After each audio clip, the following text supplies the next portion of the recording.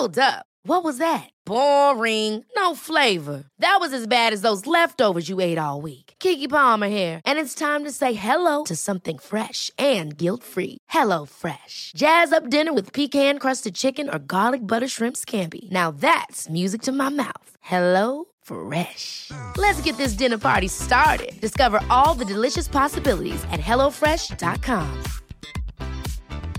Hey, it's Ryan Reynolds, and I'm here with Keith, co-star of my upcoming film, If, only in theaters May 17th. Do you want to tell people the big news?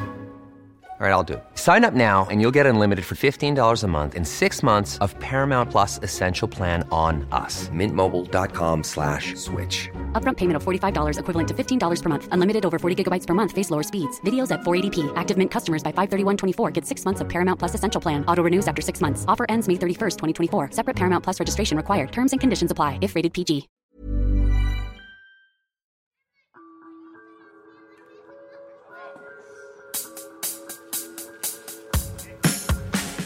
Welcome to my good bad brain. I'm a normal person, so I'm insane.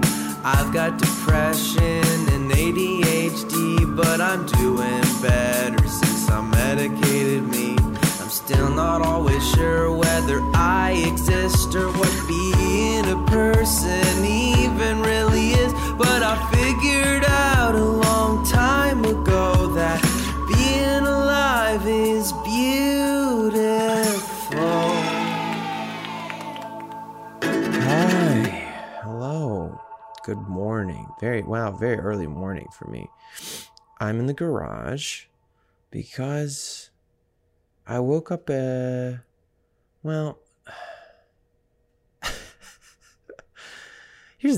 I always like being able to hear environmental noises and stuff. Does that make sense? I mean, like, you spend so much time, especially podcast, whatever. People are like, clean sound and just the voice, and maybe it annoys some people, but I don't know. When I used to think it was really, the first things I recorded, I like being able to feel like I was in the room with someone. You know what I mean? So you can hear like appliances and the heating and cooling system, and that's, fine. Yeah, so I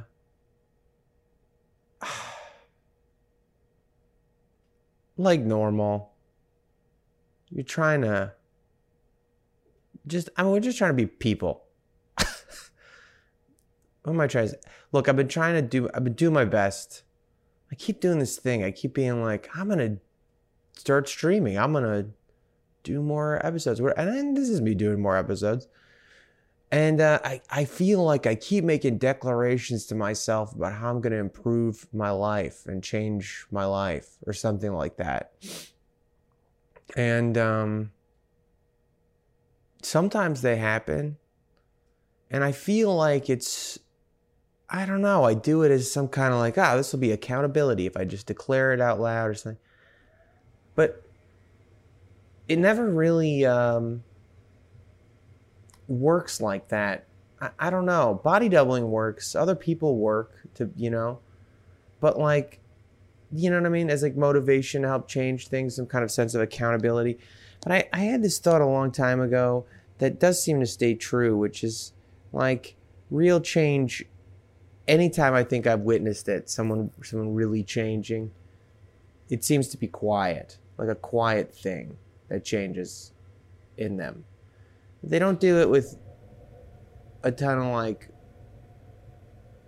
proclamation. They don't do it with a ton of like, what do you call it?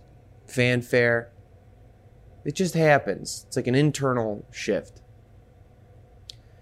And I think, at least for me, if you have, ADHD, I don't know, everything seems to be the same thing. I learning about ADHD more and more, you're like, well, here's the answers to a lot of fucking issues. Not answers to like the problems, but an understanding. Here's an explanation that I always look for. And how the fuck does it, I mean, I do like the environmental sounds, but I feel like that's like 3 or 4 things that have just like kicked on layer. Like, it's a comedy. Anyway, so especially if you have like ADHD or anxiety, depression, things like that, which I think are all very related. I think you just got to seize on the moments of change when they're there. And something I realized is like, I think things have to have a certain structure to be change, you know? The thing we struggle about with like, are you who you are inside, or are you your actions or whatever? You kind of like, at least in the function of what we're maybe thinking about more often, just like being better versions of ourselves, not being so fucking unhappy all the time, or just not feeling in so much pain or confusion all the time or whatever. I mean, a lot of that is a function of just, you know, a lot of that is a function of like what you're doing. When I was in junior high, I know I mentioned this on the here before. When I was in junior high, I decided at some point when I was like 12 that I wanted to be a brave person. And because I wasn't. I still don't. I'm scared all the time, you know?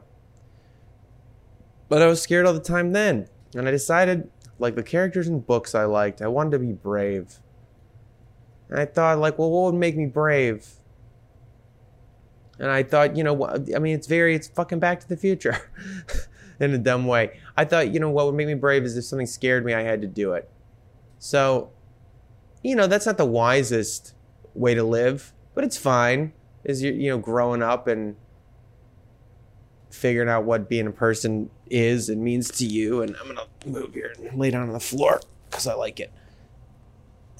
Feels nice for the spine. I get so sick of sitting. Anyway, so I decided I'd be a brave person. And I'm thinking about that again the other day because I don't really like who I am being a lot of the time now, again. Fucking 22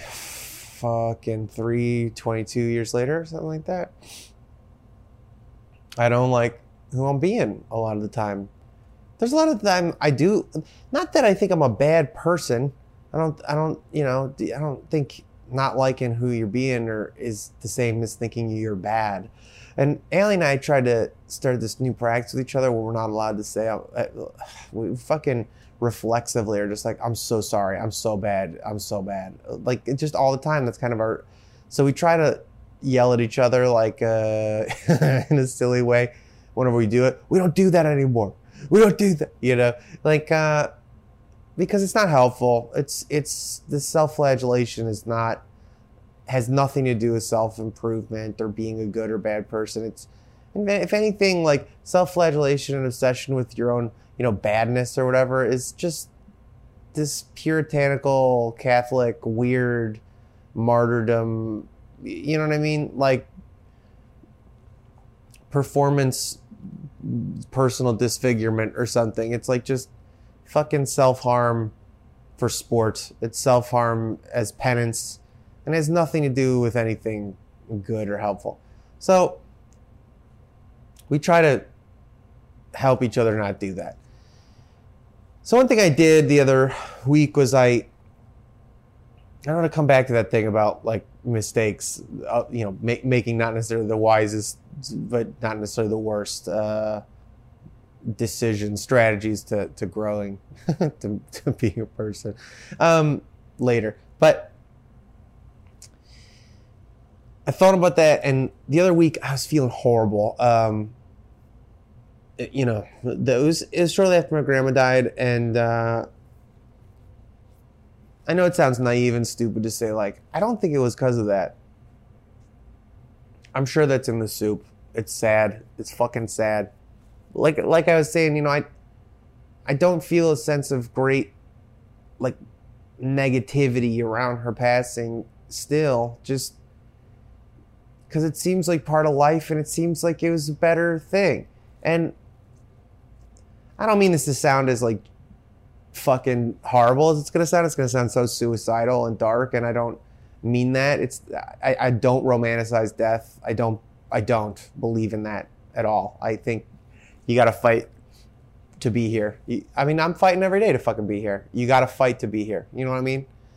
But there's a part of me that's like excited for her.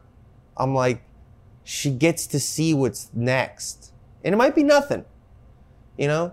But like, even if it was that, even if it was nothing, think of like the great sweet relief of like when you fall asleep and you're like, go to dreamland. You don't know you're going to dreamland. You don't have any sense of that. Often you don't remember your dreams.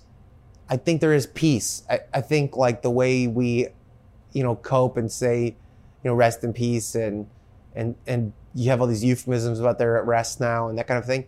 There is some truth to that. Like the energy of your cells, like coasts into whatever they will be next. You know, that's beautiful to me and kind of lovely. And the very good possibility that whatever energy consciousness is gets recycled the way the universe recycles all energy is fucking cool. You know, it's like no matter's created or destroyed. Not recycles energy, but destroys matter. I don't know. There's something about it that I'm like, wow, she gets the answer to the biggest question now, you know? And that's fucking, I'm excited for her. That's cool. So I'm just saying that to say why I, you know, I don't know, but yeah, it might be naive to say feeling fucking miserable. I don't think it had to do with my grandma passing away because obviously that bummed me the fuck out. And then you think about all the things attached to it. What's going to happen to my dad now and whatever. But anyway, my dad, like, you know, took care of her a lot and it's the whole thing. But anyway, I was feeling horrible and I've just been feeling so paralyzed.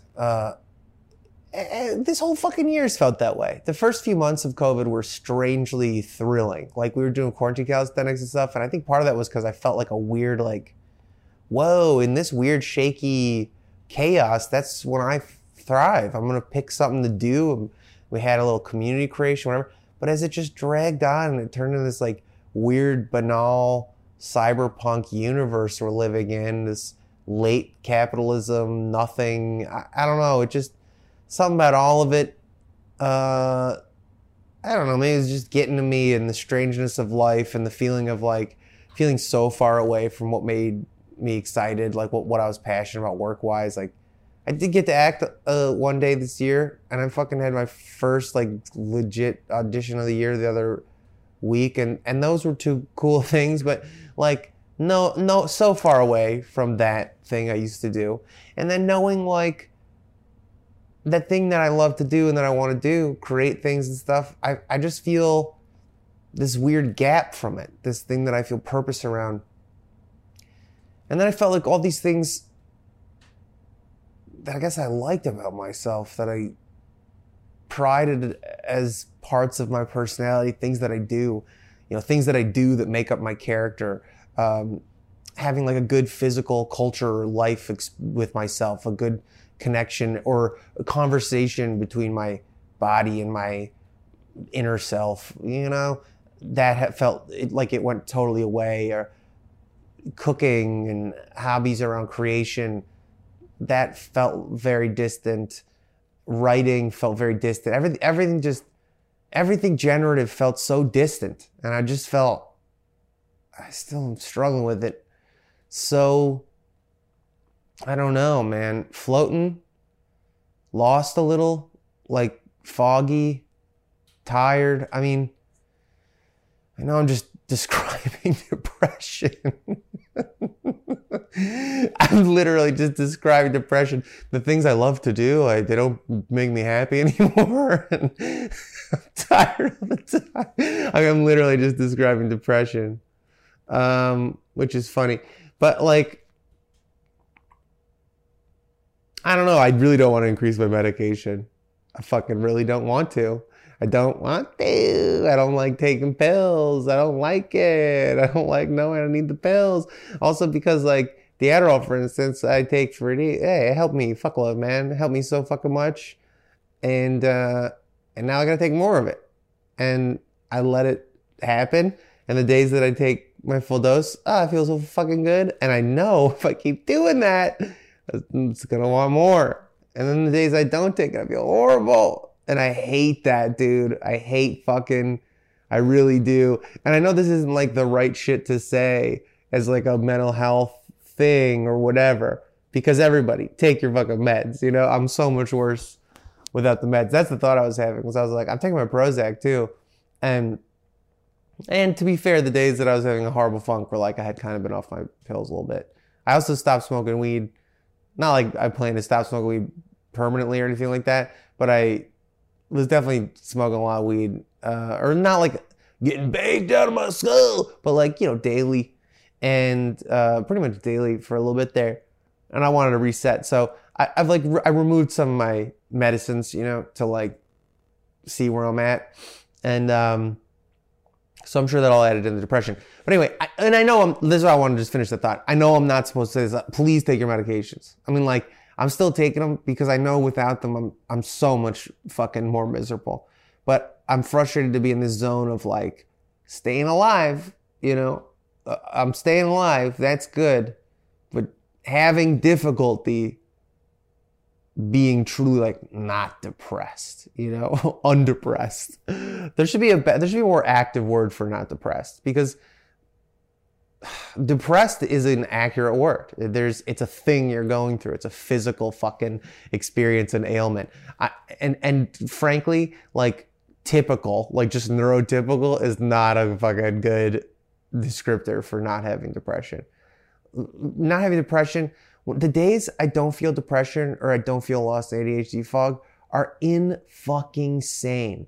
I'm like, this is what it's like? Oh my God, you know? I'm like, some people just go through life like this. Wow, that's so fucking cool. Being alive, fucking, oh my God, I have so many ideas I want to do and I can work on them and it feels so good. I clean the fucking kitchen. You know what I mean? Like, it's so fucking wonderful. I wrote today. I mean, it's wonderful. So I'm just saying there should be a better word than just not depressed for not being depressed. Like, and that's not just like tip, because it does, for people who have depression, it is not baseline, man. It feels like being on drugs. It's so fucking good. Just being a person. So anyway, the point is, well, there's never a point, but the thought I'm trying to loop back around to is like the whole I want to be brave thing. I sat down and I wrote out not longish, but a few pages of this manifesto-y thing of like the kind of person I wish I were. And I found it pretty helpful, to be honest. And I would suggest maybe even like try it for yourself. Like, I don't know. The man I wish I were. I was writing like, what would that person do? Like, what would their daily habits be like? Like, how would they comport themselves? How would they interact with their passions? You know, these kinds of things. And I don't know. I like doing it not because it like overnight fixed anything, you know? I think the trap you got to be careful with about it too is like sort of the same trap you find. This is what I was thinking about back, whatever, at the beginning of this about like, whatever. Sometimes it's so hard to talk. Your thoughts are all so fragmentary and you're like trying to coalesce them for everybody. And I always feel like I gotta go down this road and give you all this context and then I'll loop back to the point so you understand how I arrived at the point. Sometimes I'll just say something so fucking non sequitur to Allie or whatever. And then I'll explain the sequence of thoughts that I had that got there. Well, I thought of this and that made me think of this and that made me think of this, because that's why I asked you that random question. But anyway, the meandering thing is like, yeah, so I feel like I got to go down this road and I don't want to question what I want to talk about. We'll take this detour and then I'll come back. So the thing I wanted to come back to was that sometimes when I create parameters too hard for myself, like I'm going to start streaming or something, or I'm going to start interacting with everybody more publicly, or I'm going to start creating this thing or that thing. I'm going to do this or this things. And then I don't do them. I'm like, fuck it. I guess I'm failure. Or I think, well, you didn't do it every day like you said you were going to, or whatever the hell the schedule. You didn't keep the schedule. So what's the fucking point, really? You fucked it up. Or like, physical fitness is like this too. I feel like I used to like do so much of it. And then I felt this started happening years and years ago. Now it's trickled in such a bad way that it's become like, damn, do I do any sort of exercise anymore? But where you're like, oh, I don't have 2 hours to do this. I know that if I am going to go out and work out in the garage, I should really do my shoulder exercises. And if I do all the like band shoulder, right, those alone take like 20 minutes just to do the shoulder exercise to really do them. And if I'm going to do, that kind of external rotation, I should do that kind of exercise. You know what I mean? Like you just go, and then you're like, well, I don't have time for that. And that's so much. And then I just don't do it. I don't do anything.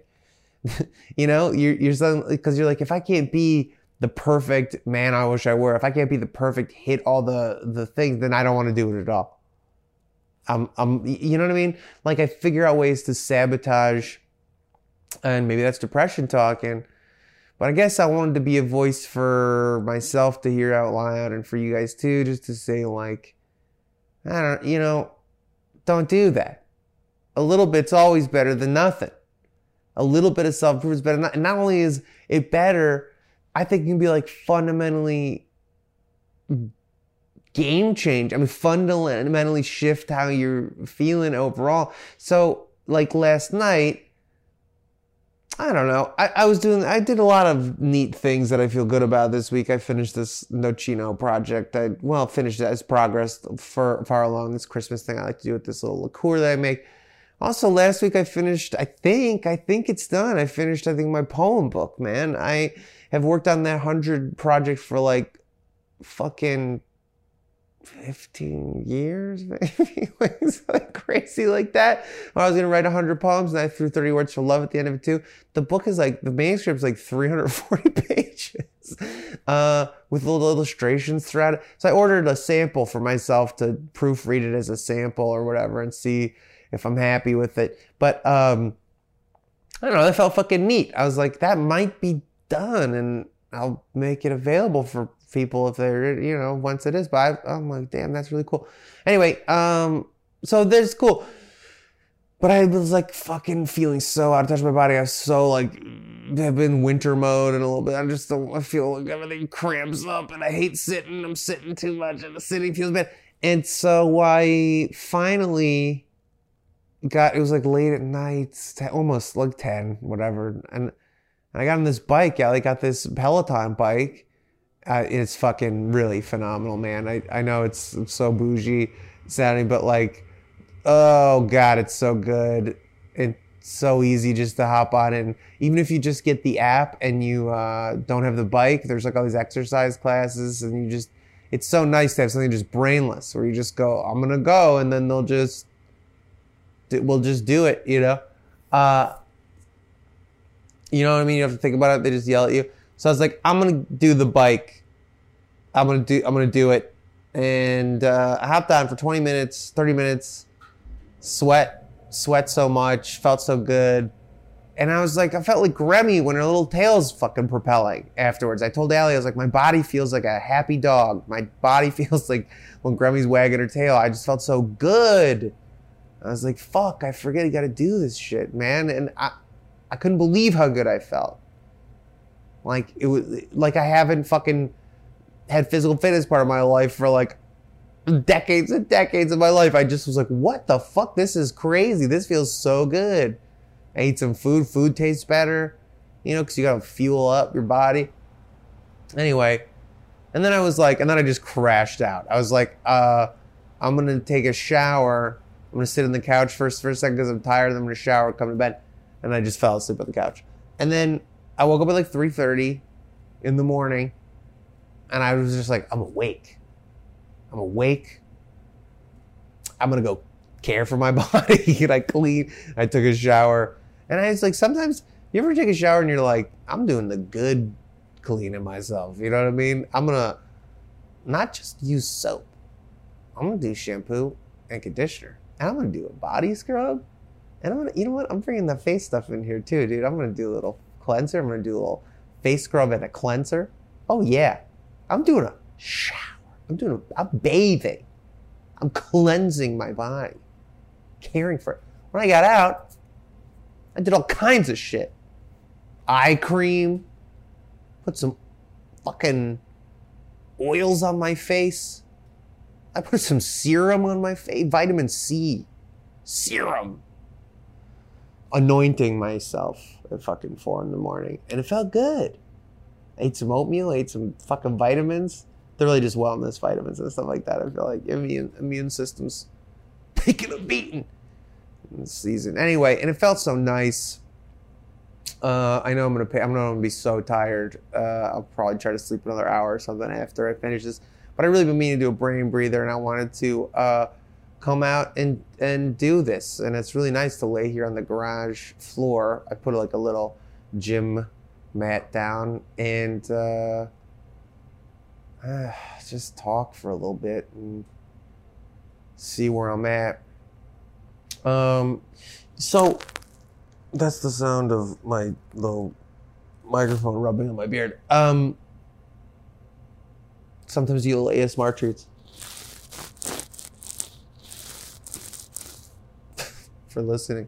Okay, so I was gonna mention something. I thought I just want to talk about because it's neat. I got a little shifting gears. It's not really shifting gears actually. It's actually, this is what I said I was gonna cycle back to, like, you know, the whole like, is it the best strategy to say, as a young person, think like bravery is doing things that make you afraid, and therefore if something makes you afraid, you should do them? No, that's not good actually overall. Meaning, it just lacks nuance. And sometimes fear is a very good thing you should listen to say, no, don't do that. You're going to hurt yourself. Fear is a gift, and you should listen to it sometimes, but you shouldn't let it dictate your life. And the point is, if you are living in defiance of fear, it's still dictating your life, just in the negative. You know what I mean? That's the whole point of fucking in the Back to the Future thing. If you call Marty McFly a chicken, you can make him do anything. And it's like, if I'm really living in absolute, like, oh, that scares me, I'll do it. I'm not going to not do it because it scares me, because I'm going to do it. Then obviously, you're still having your life dictated by fear, just in reverse. And the idea is to divorce yourself from fear as a commander, you know, as a commandment. But anyway, there was some great benefit to living that way, including the mistakes I learned from, that I was lucky enough to survive, from doing, you know, emotionally and mentally and spiritually and physically dangerous things just because I was afraid of them. But I'm just saying, as an overall ethos forever, not necessarily great. But in that idea of well-made mistakes, as Fiona Apple calls them, I got a message from someone who I haven't responded to yet. Sometimes I'll get like in the forbidden DMs, I'll see a message and then I'll go, and try not to necessarily respond right away until I'm ready or whatever. I don't know. But it was a really nice message from someone who said that they recently started listening to this, and it was the fuck breakups one that they heard. And I thought, that's so funny. That's such a funny one to find as your first one. And then I'm really glad that it's there and that it's helpful for some people. And it had me reflecting. They asked for some advice, if I had other advice, because having a bad one, you know, big bad breakup. I assume the kind, from what they said, that I had when I wrote fuck breakups for myself. Which I guess maybe is the theme of the episode, was writing things for yourself. Writing things for yourself, again, I'm just going to say, try the thing about the kind of person you like to be, or try writing a fuck breakups thing, or just like, I think writing for yourself is really good. With my grandma, I had to do that as well. I find, and I don't know if it has to do with the muted feelings of depression or the muted feelings of antidepressants, or if it has to do with just my ADD brain or survival coping mechanism or whatever the fuck that creates some kind of distance between my feelings and my frontal cortex or whatever the fuck. because I have a lot of feelings all the time. I'll cry at really random shit I don't know. I feel extremely hypersensitive to the experiences of other people around me, usually in sort of like a survival mode kind of way, you know, a way that's like, I just want to make sure everybody's happy all the time. So sometimes I have to write to know what I'm feeling. Or more precisely, I have to write to feel what I'm feeling. That I have to write it and then read it back to myself, and then I can really feel the feelings. Especially with grieving, that's something I have to do. And I think it's part of why I love poems and stuff. And I used to say, and I think it kind of is still true, that words are like my favorite thing. I just love them. I think words are absolutely magic. I mean, think about how fucking insane it is that you can take thoughts in your head, a thing that you could never really communicate to other people, and still it's like a clumsy tool, but it's close, it's the best we got. And that you could make shapes on something and somebody else could see them maybe thousands of years later on the other side of the world, and they could have those thoughts. I mean, that's fucking, it's magic, dude. Like, the way I thought about it was like, sometimes in movies or books, you'll see like a magic spell that's like someone says a magic, code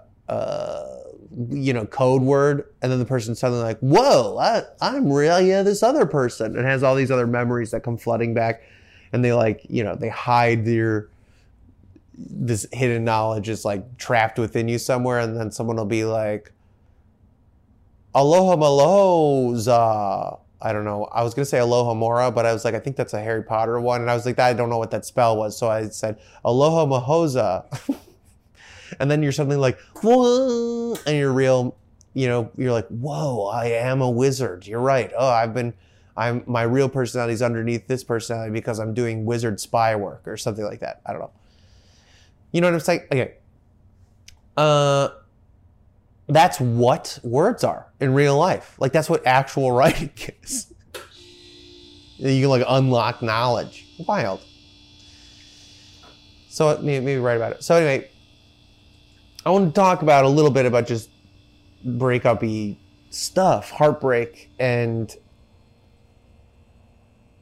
just the fury of love and the fury of obsession and a fury that I don't feel anymore. I still feel a lot of passion. I feel a great deal of affection. But a sibling, Jesus, I gotta get away from that sound. A sibling was having a crazy ass breakup a little while back, a younger sibling. And there we go. Okay. A younger sibling. And I was witnessing the younger sibling have this crazy ass fucking breakup stuff. Or not just the breakup, but some of the codependent things that happen in those kinds of relationships. I always like the thing they mentioned in The Sopranos, amour fou, crazy love. Shit, what is going on? It's fine. See, it's like the machines have thoughts and feelings, and they're annoyed. Is it going to stop? I hear you.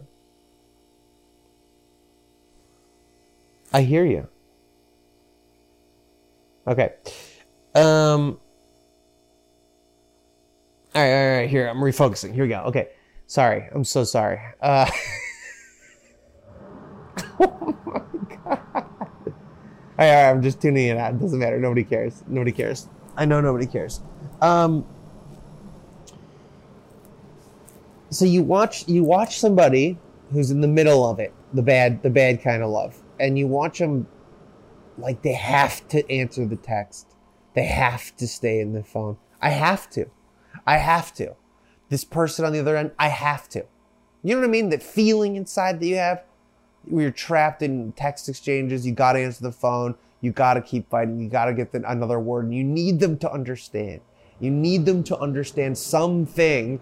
Who fucking knows what thing it is? But there's something that you've got to fucking communicate. And you start chasing this feeling in that kind of like love, insanity, where you really do think right around the next corner of conversation, of argument, right around the next corner, there's an answer there. You know what I mean? And that's not true. The theory's not true. So I know that's slightly off of like breakup, but I swear to God, it'll tie in. I think what I'm trying to communicate here is like to question the experiences that your brain and your heart and your body are telling you are certainly true. You know? And that's a funny thing to say because most people are like, trust your instincts. And I said the gift of fear and all these kinds of things, right? Like, that's all valid. That's all totally good, smart, valid shit to listen to your body and to cultivate a listening. But cultivating a listening to know what's true is very hard. And I think for some of us, myself included, myself especially, if you have depression or any of that shit, especially if you have ADHD, anxiety, whatever, I think as much as one should cultivate trust and an ear for your body and your experiences to know what's true and your instincts and your guts, you should also cultivate some doubt. You know, there's this thing I would do, the is that true? That's what always like comes to mind, is this like the is that true game is what I think of it as. It's like an exercise I think my mom did with me a while ago or something like that. And it has to do, they use it for conflict resolution within love relationships. I mostly use it, and I think it's used this way. I don't know. But as an exercise with my own inner dialogue, where I've been, inside I'm like, I'm such a piece of shit. And then I go, well, is that true? And then you go like, well, I don't know. I don't know. Maybe. Well, what would it mean if you were a piece of shit? Like, what would a piece of shit be like? Just that I'm just selfish and harmful and destructive all the time, and useless, and not just useless, but like actively harmful to the world around me and things around me. Well, is that true? I guess sometimes. When are you that? I can't think of them right now. Maybe mostly just as neglect. Are you ever good things? Yeah. Are you trying to be good things? Yeah. You know what I mean? You just start to do this thing and you go like, is that true? Whatever. So like, is that true? In heartbreak, true heartbreak, when you're young, especially when it's newish heartbreak, but honestly, the young part doesn't necessarily have to do with it. Some people, you've got a thing with them. You got a craziness with them. And I don't think it has anything to do with age or whatever. It's just, there's that, one of my favorite love songs, for sure, is Teenage Feelin', the Nico Case song, And what's the chorus, or the end of the chorus? The verse goes, when she goes, my brave friend who says, I don't care if forever never comes, I'm holding out for that teenage feeling. Beautiful, insanely beautiful, and aspirational. Nothing wrong with that giddiness, that real fucking, that thing. It's great. But that thing is not always reliable. That thing is not always, the thing in your body screaming at you that it's true isn't always. It often isn't. And this is what I mean by cultivate doubt. So like, because it applies to depression, ADD and stuff too. You know what I mean? Like to cultivate the ability to go like, am I really whatever, poisonous thoughts I'm having? But I'm going to keep trying to scoop it down into this heartbreak thing because I've had so much time since I wrote that thing. And I've had so much time since I felt that kind of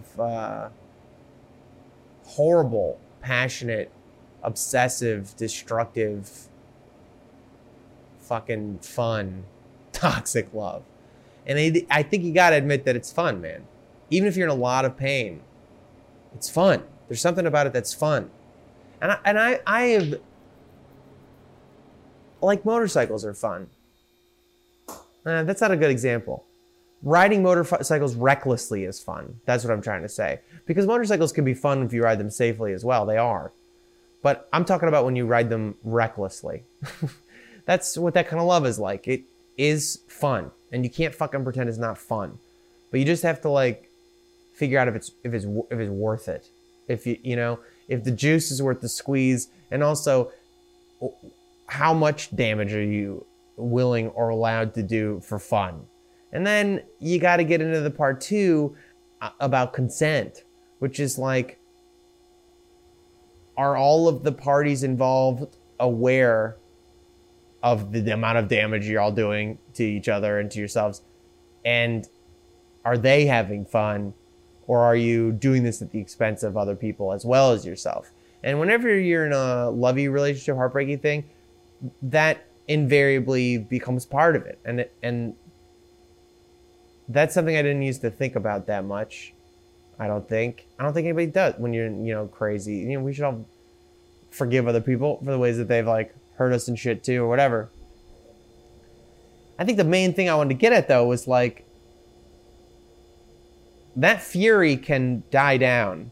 And much like the way I think I was worried that if my depression got less severe, because clearly from the first half of talking about this, I'm not done with depression. I don't think I ever will be. But that if my suffering, my sense of day-to-day agony lessened, so would my creativity, so would my zest for life, those kinds of things. And sometimes I worry that they do. But I don't think that that's true. Like I'll sit and talk to myself about it and I'll be like, well, it's like, do you equate doing cocaine with being alive? Yeah, cocaine makes you feel real fucking alive. Makes you feel fucking crazy. But is that being alive or is that drugs? And I mean, like here, I'm hedging again because drugs are real life. Drugs is like totally part of it. But you can't do that all the time. You just can't live that way. You will destroy your fucking body and brain. You just destroy them. And so will, I think, that kind of obsessive, crazy love. And with it, in the heartbreak, is like, sometimes I think the grieving of the intensity of heartbreak, of the shattering, there's so many reasons it's shattering to have like those big loves. I mean, the one that, first thing I'll say is, when I had my first big love, the only thing I had to compare it to, the only thing that seemed close to like was like death. It was like my grandpa had died, who was pretty close with. And it was the only thing that was like infinite loss. Just a loss that made no sense and couldn't be comprehended, and it was forever and forever and ever. And I was like, that's the only feeling tone that feels similar to what I'm experiencing with this heartbreak. And, there's this book I read when I was younger. I think he's like a Jungian sort of psychologist. So, take it with a grain of salt. But I still like Jungian shit sometimes. I think it's helpful. It's so literary. But they say in this book that like basically when you're born, whenever any of us are born, you're ripped from oneness. And they thought this guy, Eric Fromm, was like, you spend the rest of your life trying to get back into that oneness, that sense of shared space, that sense of unity, oneness. And that oneness can be reached through love, and not just love, but also what he called orgiastic states. These states of ecstasy, states of intensity with other people, and drugs and things like that, I assume. But I feel like sometimes these subjects are strange because people silo off and get so triggered by like religious language, or maybe they're atheists or just aren't comfortable, whatever. But whatever, if you talk about spirituality or God or something like that, it's the great unknown. There's some other great unknown thing to being a person that, yeah, you can kind of explain everything as like evolution, which is true, like evolutionary, but like the mutation is still mysterious. The mutation that creates wacky ways of being that may or may not function as survival traits to carry on I mean, it's weird to think like, I don't think I'll have kids. I will not have kids. It's something I thought about a while ago. So like whatever is in my survival traits is going to move on. You know what I mean? Maybe, I guess, because my sister had a kid, maybe my nephew will be like me. I don't know. But like,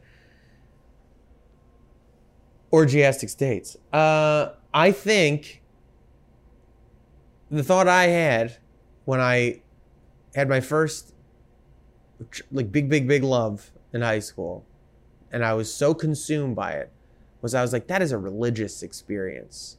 And I think in a lot of ways, it's your first experience with divinity, with like a true in your guts feeling of God, because you're completely subsumed by something larger than yourself.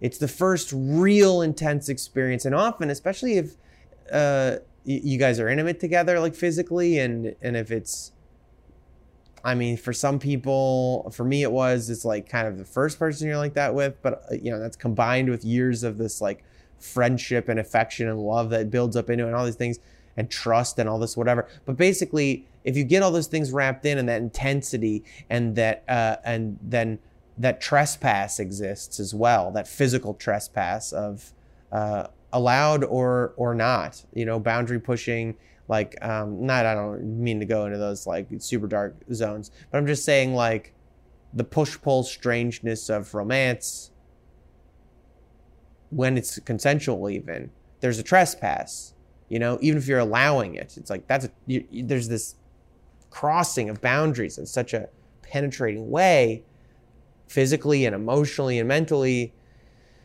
And if it's good, if it's attached to some kind of furious love, and see, I'm not going to use the word good, like, yes, especially if it's this, because bliss can exist in pain. Like bliss can exist in that line you're writing of fear and uncertainty and illicitousness or something, like,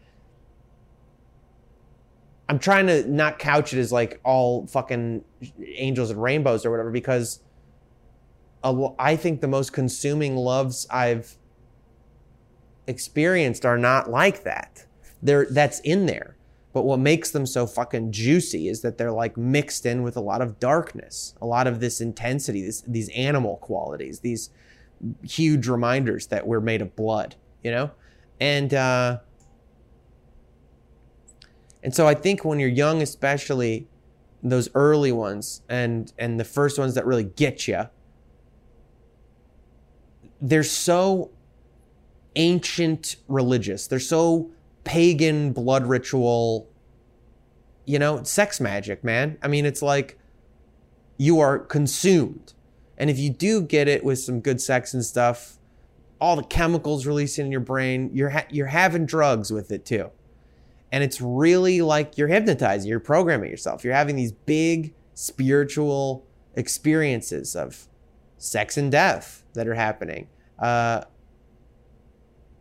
not just that, but you and this other person coming together, even if it is just spiritual, intellectual, even if there's no physicality in the love, it creates a sum that is greater than the parts. And you're like, hey, this math doesn't work. We went from being two people to being one thing that is bigger than both of us. We're experiencing love now. We have locked into the channel of love and bliss in the universe that is fucking vast and infinite. That we are swimming in the river that Rumi talked about. You know, Rumi, the ancient Persian mystic poet. Love is a river, drink from it. Like, you're in it. You're swimming in that shit. And it is the best drugs that have ever existed. It is so life-changing. It is so life-changing. And you can't help but think that that only exists with this other person that you first experienced it with. And how could your body know any different? How could your body know any fucking different? You hadn't had it before this person, and now you and this person have it. And it's from the deepest, darkest, most magical, transcendent, orgasmic, intense, souls touching souls, physical dark, madness. And it is in all the stupid little jokes that you have together. And the, snacks that you like to eat together. And the memories that you have. That'll be all sun-dappled and gossamer, the way you're remembering them. And I think on some, even if, again, I hope it doesn't turn anybody off with the language of God or whatever. But like, I really think on some level, whether you like to admit it or not, whatever, you don't like the language or not, I hope it doesn't. I'm not talking about a fucking bearded old guy in the sky. I'm talking about like the infinite, the infinite sort of benevolent thing that is generative to all of existence in life. Love. When you have it, and you really get to touch it, and you really get to live in it like that, it's hard to think that you'll ever experience that again. And the loss of it is vast. It is like, if you are into the Eric Fromm thing of like you're ripped from oneness in childhood, in infancy, physically and whatever, and now you're going to spend your life trying to get it back. Oh, you got it back. You found someone you could get it back with. And if you have even a taste of it, you'll put up with a lot of bad shit, a lot of toxic relationship shit. I think it's part of the fury behind like around the next bend, around the next fight, around the next conversation, the text I have to respond to. I'm going to get back to that oneness. We're going to get that love. I'm going to get it back. I'm going to get it back. We're going to get back to the good times, You're like, I got ripped from oneness in infancy, and now I found oneness again, and now it's going away again. And you're like let's just as a thought experiment go like, what if that was God? Okay, what if now that person doesn't want to be with you anymore, or just for whatever the fucking, you've lost the thing, you can't have the thing, and you got to get out of it, whatever. There's like this feeling of like, oh God doesn't love me anymore. I don't get to have God anymore. I don't get to have love anymore. What did I do? On some level, there's a book I love. It's a science fiction book. And it's not going to be for everyone. And when I go back and read it, there's full of like stuff that I'm not crazy about. But there's some wonderful stuff. And there's this one character in the book, the Horse Witch. And I think about the Horse Witch all the fucking time. Because a horse witch you later find out is a deity, sort of eternal being that's not exactly a god. It's like a sort of a physical manifestation of notions that just exist. And it's this woman who lives with a herd of feral horses. And it's very important that they're feral. They're not wild horses. They're horses who have run away from abusive situations. Okay, they're feral. They're horses that were once domesticated and are now free. And so people say like, so there's a part where she's explaining, she's like, people call me the horse witch because I'm witchy and I spend time around horses. But she's like, I'm not either of those things though. That's not what I do. And this person's like, oh, well, what do you do? She has two different colored eyes. One's blue and one's brown. And she says forgiveness and permission. I'm getting emotional not talking about this. I think because it's a very beautiful concept that I fucking found in a book about a fucking assassin in a fantasy universe. And I'm like, I don't care how truth finds you. I'm like, this is something I need to know. The horse witch is real. Forgiveness and permission. And he goes, what does that mean?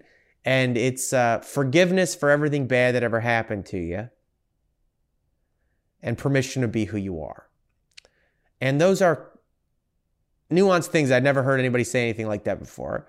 And she goes to explain, because what does that fucking mean? Forgiveness for bad things that happened to you. What does that mean? And she's like, on some level, our bodies only understand pain as punishment. That if something bad happens to you, you experience something bad, you must have done something to deserve it. It must be for something you caused. You must deserve this. It must be punishment. And that, when I read that, I was like, oh, fuck. There's that. Because it's true. I think it has to do with having problem-solving brains that survive. It's problem-solving brains that survive. That's a very functional, useful way to think about the universe. Cause and effect. If something happens, something caused it. What caused it? I must be able to figure out what caused it. There must be a thing that caused it that perhaps I can affect, that must be under some kind of control. Like, if you get sick, you think, I must have eaten some berries that were fucked up, and you got to figure that out. That's a good strategy. That's a good thing to be in your brain. To experience pain, and then to go, what did I do to cause that? How can I avoid it? And I think it's hard to really divorce our brains from the notion that pain is not something that we caused for ourselves. That pain is not punishment. Punishment isn't a thing that exists, and we can cause our own damage, and we can be responsible for the actions that led to it, or some bullshit like that. We can do bad things, we can do dumb things, and we can, be self-destructive. But that when you get to the part of the actual sensation of the pain, and in this case, the rejection of God, I'm just going to say that you lost this love and you're in this pain about it now. There's a party that's like, I must have done something to deserve this. I'm fucking bad. I'm fucking unlovable. Oh, fuck. I was cast out of the garden again. First ripped from one that says this little baby in this horrible fucking cold ass world. And then I found respite in the fucking glow of this other person, like me, this other seeker, this other fucking beacon, this place. You get all the drugs, and then it goes away, and now you have to deal with death. And you have to deal with not just death, but being thrown out. This feeling of like being a little fucking baby who's all cold and covered in goop. Ripped out of the body of the thing that held you, of that love. And that's fucking horrible to go through. It's horrible. Frankly, probably the cause of everything bad that ever happens. I really do think. When they say all politics are psychosexual, well, when I say that, I mean, it's coming from someone's pain somewhere that has to do with a loss of love or an absence of love or something. If everyone was just like in love all the time, nothing, you wouldn't fuck with people. You do your best to be like, we're all just little babies. And so when dealing with pain, when dealing with injury, in a practical way, one thing I came to realize was, let's say I cut myself real bad, slipped, cut myself, I'm bleeding bad out of my hand, or even that somebody stabbed you. Let's use that. I like that as part of the metaphor, because I always used to think the idea that you completely control your feelings and emotions and wellness, and like that nobody can cause feelings in you, that you control all your feelings, I think is foolish. Because I think the same way someone can come up and cut you, someone can cut you emotionally and mentally. That can happen. You do get to control how you respond to it, though. And much like if somebody came up and cut you, I ask you which would be a better strategy for dealing with it. Run around screaming, freaking the fuck out. Oh my fucking God, I'm cut. Oh my fucking God, how could this person cut me? Why did they cut me? What the fuck am I doing? Oh my fucking God, oh my God. You know, heart beating faster, pumping more blood out of you faster, just looking at it, maybe touching it a little bit, shaking it around, shaking more blood out, right? Or to first get out of the fucking situation, away from whatever cut you, whatever that means to neutralize that situation, preferably just fucking getting away from it. And then being calm and putting pressure on the wound, trying to stop the blood, controlling your breathing, figuring it out. You know, getting help if you need it. That's a better way to deal with it. And I think the thing, being more distant, and there's no way this will make much difference to here. I know, because I know who I was. And I think all this sort of info is accessible to me then, whatever. But if there's one thing that I just wished I could have told my brother, like really gotten into him, and I did tell him, but it didn't matter. I knew he had to go through it. We all got to go through it our own thing. It's part of it. And I slip back into it sometimes. I try not to, but I'm mostly much better now. It takes two to tango, though. You know, you can grow with other people as well. But anyway, there's one thing I could have said. I would have just tried to impart how unnecessary the fury is. The furious freaking out. The furious part of the love. And it's like, I don't want to just blanket. I think it's an awesome fucking human experience that I wouldn't want to take away from anybody. But so is recklessly riding my motorcycle. You know? And some people are just going to go do it because they want to live and they want to see what that's like. But like, I mean, I literally was leaving a fucking bad night of an argument a while ago. And literally got on my motorcycle and just pissed off, was like, you know, opened the throttle too hard and I popped the clutch and I just fucking right off the curb spun out and fucking had a tiny little wipeout. Burned through my shoes and my jeans a little bit. I got so fucking lucky. Just nothing. Just because I was pissed off. You know? I got lucky with a lot of things with my stupid motorcycle. You know? I'm glad that was the dumb, reckless one that ended in an actual crash. And not any of the times that I was like, definitely had too many drinks. I was driving too fast on the highway. You know, dumb shit. And I really think, I don't want to take away from your like passionate human experience of being a reckless, wild, young lover in pain. Because those, I get it. Those are poetic things to experience, whatever. But like, I think a lot of it's just not fun. And it's just poison. And it's not the big romantic nonsense. And I would love to try to impart, like, just slow the fuck down. Slow down. Play the Is That True game. Be nice to yourself. Be gentle with yourself.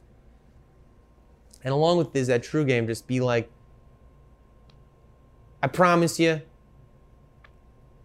love is infinite. And it's there for you. I promise you that God thing, that infinite love thing, you are in touch with that all the time. If you want to be. You know? And I know that it doesn't feel the same as when you're, you know, coming with somebody that you love, that makes you laugh and has really funny ideas and is fucking brilliant and cool and hot. I know it doesn't feel the same.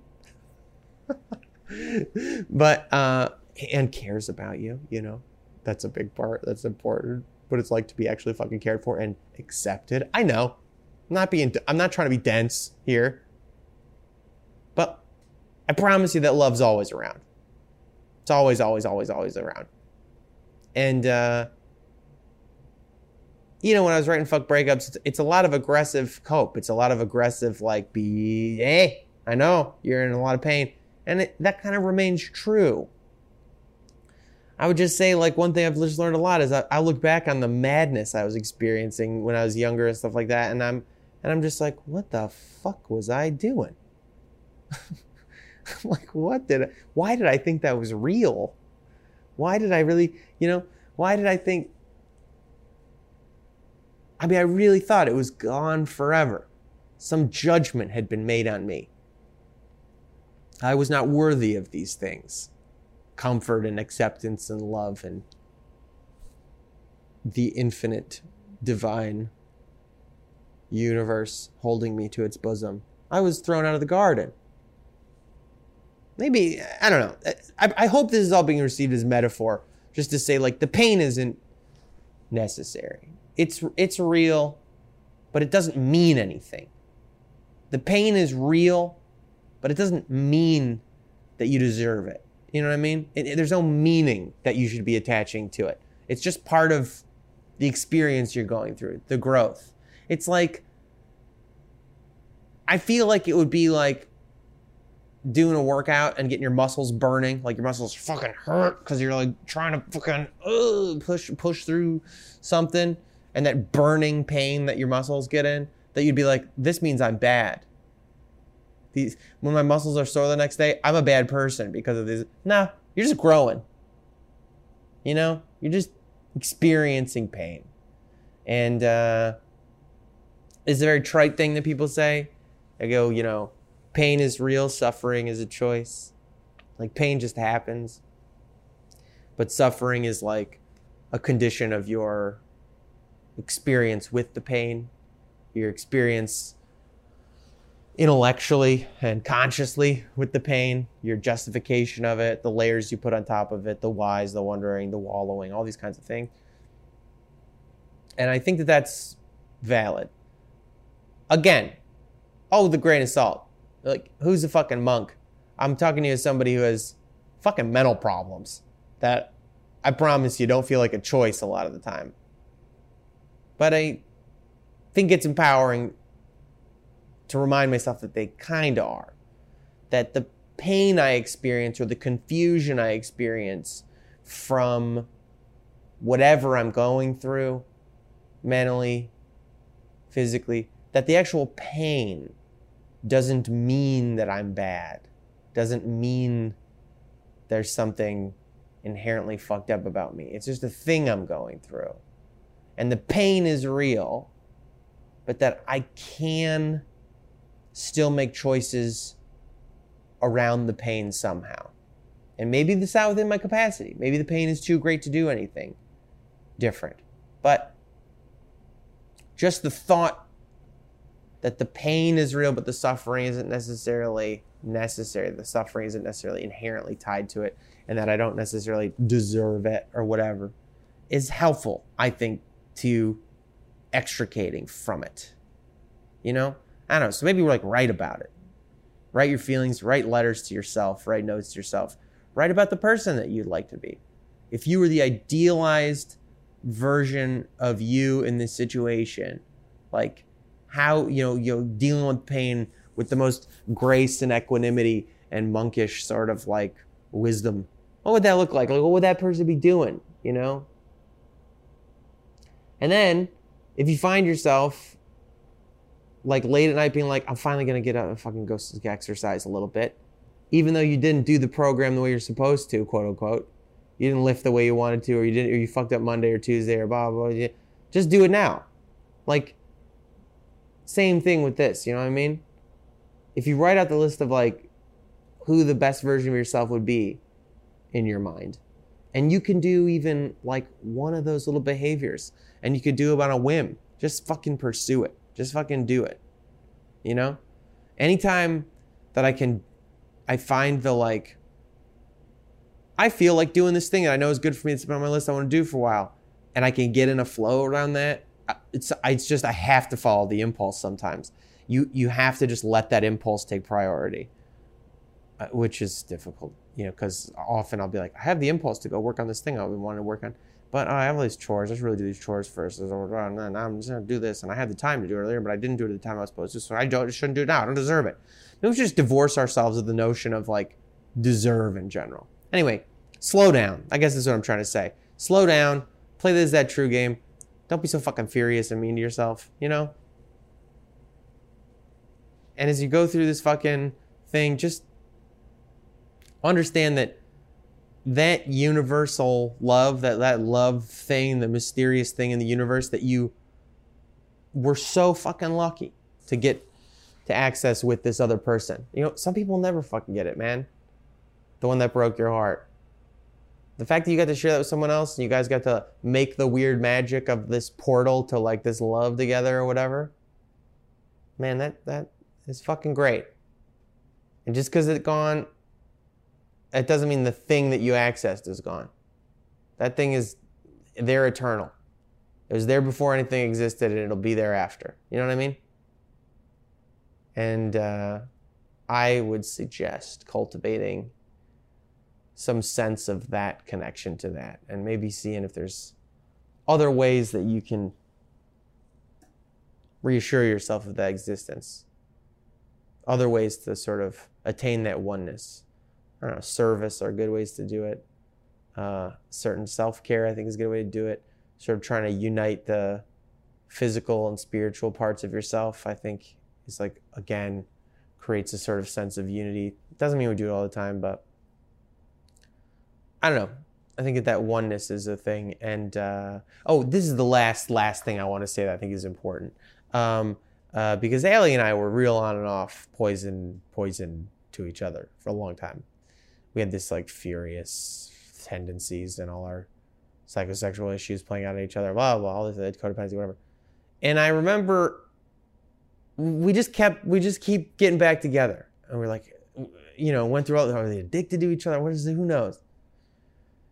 And after like a lot of things, growing, learning things, other experiences, blah, blah, blah. At some point, I was like,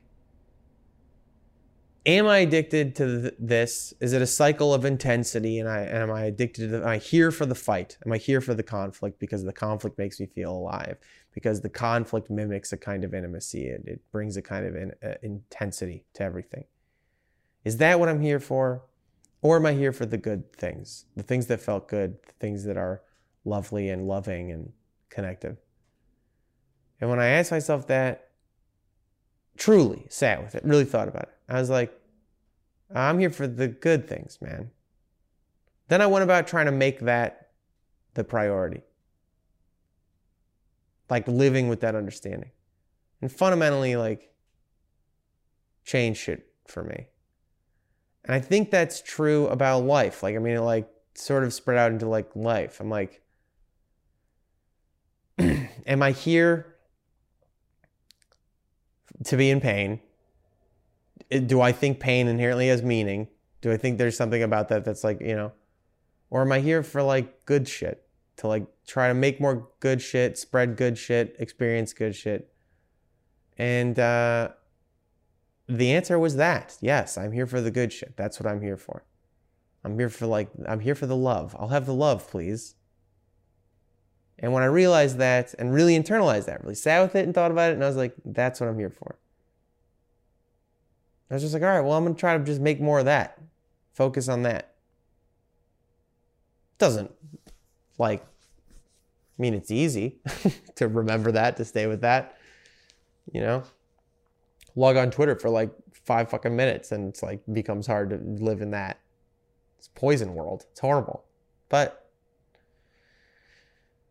you know, I'm going to suggest that if you are experiencing heartbreak, it's because you lost touch and you're losing what you feel like is an access point to that kind of love through this very specific way that you really loved and this person, all these things, and a time that's passed and whatever. And now you have to go back into this weird fucking world alone. And it's up to you to realize and like really internalize that, you're not really alone. You're never really alone. There's like this love thing that's everywhere. And to go like, is that true that I am in a world that's very bad and full of pain and horror? Yes. But is this other thing also true? You know what I mean? You just play that true game. And you're like, am I here to just feel that pain? Is that what I'm here for? Or do I want to be here to like cultivate the good shit and be in the good shit and feel the good times? That's like what I'm... well, then I'm going to focus on that and try to make more of that. And I think if you got depression, anxiety, stuff like that, and you do survive suicidal tendencies or are continuing to survive them, suicidal ideation, which I know is like pretty fucking common, then you're already doing this. Because I don't think you survive suicidal ideation without doing some version of, even if your body's just doing it on some subconscious autopilot, of like just trying to create more good times. Just like the profound hope that exists in you to know a good time will come again. Good things will exist again. A good feeling will happen again. You know? That profound hope implicit in surviving your dumb body's desire to end itself. You know what I mean?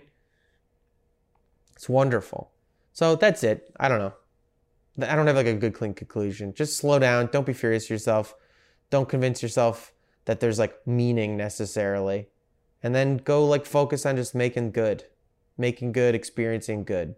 Focus on that. And then last thing. This is what I'm gonna end on. This is like probably the best advice I ever got from any therapist ever. Hold it lightly. My therapist is like, let's just hold these notions lightly. You know, you don't hold them with like this clenched fist. This is true. This must be true. Everything, is this true? Everything is like, hold it lightly. Am I this? Yeah, I'm this. I'm going to hold it lightly though. It could be. I don't know. It could go away. It could not. It's not something I need to be clung to on my, real big piece of shit. I'm going to hold that lightly. Are you a real big piece of shit? I don't know. Sometimes. Maybe not always, but sometimes. Yeah, okay. All right. Fine. Who cares? You're also really great. You're also wonderful. You also bring something very unique and beautiful. A unique expression of that generative universal energy that is love. That's I think what that consciousness that we are is, what it comes from. That growing glow in the universe. That's what we're here for. So, hydrate, self-care. Be well. That's where I'm going to end. I don't know. Talked for a while. This is kind of a long one. I hope it was nice to talk to you. I hope that you found some useful stuff in there. It really helped me to talk through this, so thanks for being here with it. Because it genuinely did. This is fucking invigorating. Helped me remember a lot of things. Anyway, thanks a lot. I love you. I love you guys. I love this shit. It's very meaningful. Just to know there's other people trying. Just to know other people are trying. Be good to yourself. Be soft. If you're going through heartbreak or some shit right now, just fucking slow roll on that thing, You don't have to do the texts. Okay? You don't have to do the texts. You don't need to answer the call. You don't need to. They might be very mad. You don't need to. Okay? That's the big thing. There's a lot of big things. I don't know. All right, I'm gonna do the thing where I just abruptly end now. Okay? Hydrate, self-care, be well. Thank you. Thank you. Good day. Hi. Thank you so much for listening to the pod. It's nice to kind of be back doing this a little bit now. If you want to go to patreon.com/mygoodbadbrain and support the pod, that's really cool. Leaving reviews is great. Don't buy merch at mygoodbadbrain.com right now because something's wrong with the Shopify or something. Just don't do that. It's frozen. Anyway, thank you for your support. See you guys soon. Yeah. Bye.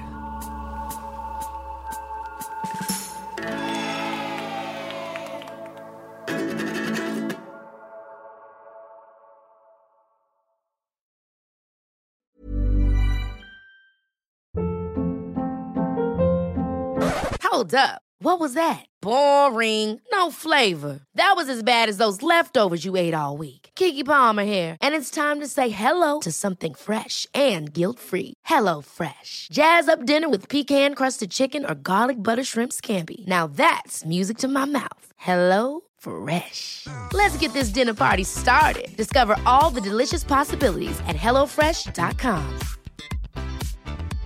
Imagine the softest sheets you've ever felt. Now imagine them getting even softer over time. That's what you'll feel with Boll & Branch's organic cotton sheets. In a recent customer survey, 96% replied that Boll & Branch sheets get softer with every wash. Start getting your best night's sleep in these sheets that get softer and softer for years to come. Try their sheets with a 30-night guarantee. Plus, get 15% off your first order at bollandbranch.com. Code BUTTERY. Exclusions apply. See site for details. Planning for your next trip? Elevate your travel style with Quince. Quince has all the jet-setting essentials you'll want for your next getaway, like European linen, premium luggage options, buttery soft Italian leather bags, and so much more. And is all priced at 50 to 80% less than similar brands. Plus, Quince only works with factories that use safe and ethical manufacturing practices. Pack your bags with high-quality essentials you'll be wearing for vacations to come with Quince. Go to quince.com/pack for free shipping and 365-day returns.